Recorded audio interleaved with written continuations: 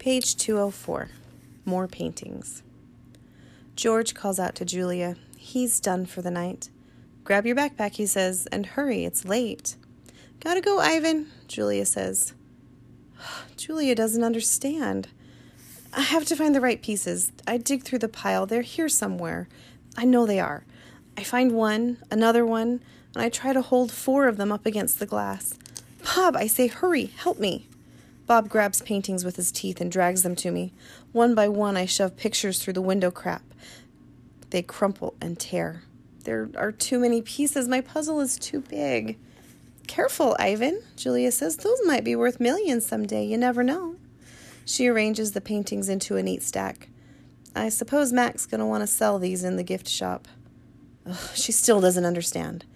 I shove more out the hole, and more, all of them, one after another. Ivan's been painting, has he? George says as he puts on his coat. A lot, says Julia with a laugh. A whole lot. You're not taking all of those home with you, are you? George asks. I mean, no offense to Ivan, but they're just blobs. Julia thumbs through the towering stack of paintings. They might not be blobs to Ivan. Let's leave those by the office, George suggests. Mac will want to try selling them, although why anyone would pay $40 for a finger painting that a 2-year-old could do, I don't know. I like Ivan's work, Julia says. He puts his feelings into them. He puts his hair into them, George says. Julia waves goodbye. Night, Ivan. Night, Bob. I press my nose against the glass and watch her walk away. All of my work, all of my planning, wasted. I look at Ruby, sleeping soundly, and suddenly, I know she'll never leave the Big Top Mall. She'll be here forever, just like Stella. I can't let Ruby be another one and only. Chest beating. Often, when visitors come to see me, they beat their hands against their puny chests, pretending to be me. They pound away, soundless as the wet wings of a new butterfly. The chest beating of a mad gorilla is not something you ever want to hear. Not even if you're wearing earplugs. Not even if you're 3 miles away wearing earplugs. A real chest beating sends the whole jungle running, as if the sky has broken open, as if men with guns are near. Angry. Thump. The sound, my sound, echoes through the mall. George and Julia spin around.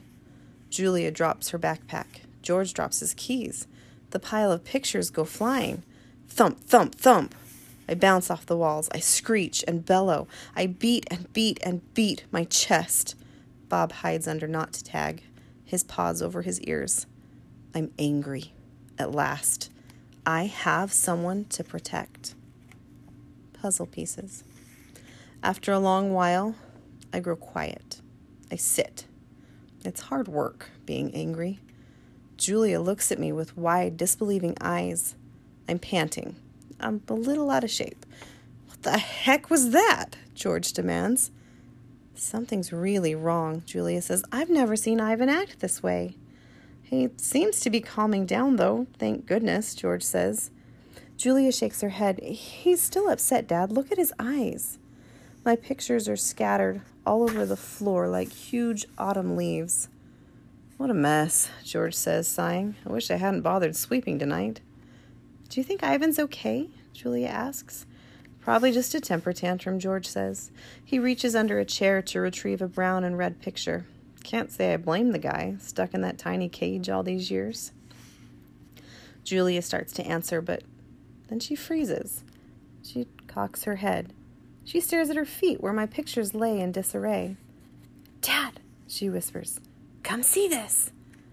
I'm sure he's just another Rembrandt, George says. Let's pick these up and get going, Jules. I'm exhausted. Dad, she says again, seriously, look at this. George follows her gaze.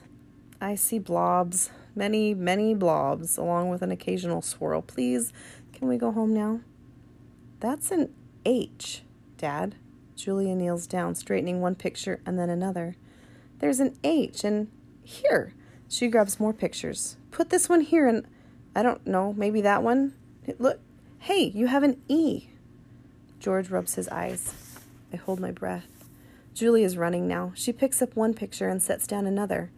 It's like a puzzle, Dad. This is something. It's a word. Maybe words and a picture of something. A giant picture. Jules, George says, this is crazy. But he's looking at the floor too now, wandering from picture to picture and scratching his head. H, Julia says. E, O, ho. Julia chews her lower lip. H-E-O, and that looks a lot like an I. H-E-O-I? Julia writes in the air with his fingers. I-E-O-H? No, not the letter, like an actual I. That's a foot, or maybe a tree, and a trunk. Dad, I think that's a trunk. Julia runs to my window. Ivan, she whispers, what did you make? I stare back. I cross my arms. This is taking much longer than I thought it would. Humans. Ugh, sometimes they make chimps look smart. Finally, Julia and George take the pictures to the ring where there's room to see them all. An hour passes as they try to assemble my puzzle. Ruby's awake now, and she and Bob and I watch. Ivan, Ruby says, is that a picture of me? Yes, I say proudly. Where am I supposed to be? That's a zoo, Ruby. See the walls and the grass and the people looking at you? Ruby squints. Who are all those other elephants? Well, you haven't met them, I say. Yet. It's a very nice zoo, Ruby says with an approving nod. Bob nudges me with his cold nose. It is indeed. In the ring, Julia pumps her fist in the air. Yes, she cries. I told you, Dad. There it is. H-O-M-E, home. George gazes at the letters. He spins around to look at me. Maybe it's a coincidence, Jules? You know, like a 1 in a trillion kind of thing, like that saying about the chimp and the typewriter. Give him long enough and he'll write a novel. I make a grumbling noise. If a chimp could write a letter, heck, he couldn't write a book. Then how do you explain the rest of it, Julia demands. The picture of Ruby in the zoo? How do you know it's a zoo? George asks. See the circle on the gate? There's a red giraffe in it. George squints and tilts his head. Are you sure that's a giraffe? He's kind of thinking more along the lines of a deformed cat. That's the logo for the zoo, Dad. It's on all their signs. Explain that. George gives her a helpless smile. I can't begin to. I'm just saying there has to be a logical explanation. Look how big this is. Julia puts the last piece of Ruby's right ear into place. It's huge. It's definitely large, George agrees. Julia watches me. She chews on her thumbnail. I see the question in her eyes. She turns back to the paintings and stares at them, truly looking. A smile dawns on Julia's face. Dad, she says, I have an idea. A big idea. Julia races around the edge of my painting, her arms spread wide. Billboard. Big. I'm not following you. I think this is meant to be on a billboard. That's what Ivan wants. George crosses his arms over his chest. What Ivan wants, he repeats slowly. And you know this because you two have been chatting? Because I'm an artist and he's an artist. Uh-huh, says George. Julia clasps her hands together. Come on, Dad, I'm begging you. George shakes his head. No, I'm not doing that. No billboard. No way.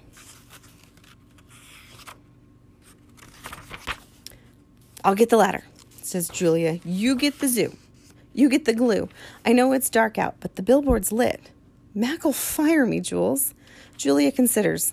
But think of the publicity, Dad. Everybody would know about Ruby. You want me to put up a sign that shows Ruby in a zoo with the word home on it in giant letters. George gestures towards my pictures. A sign, incidentally, that just happens to have been made by a gorilla. Exactly.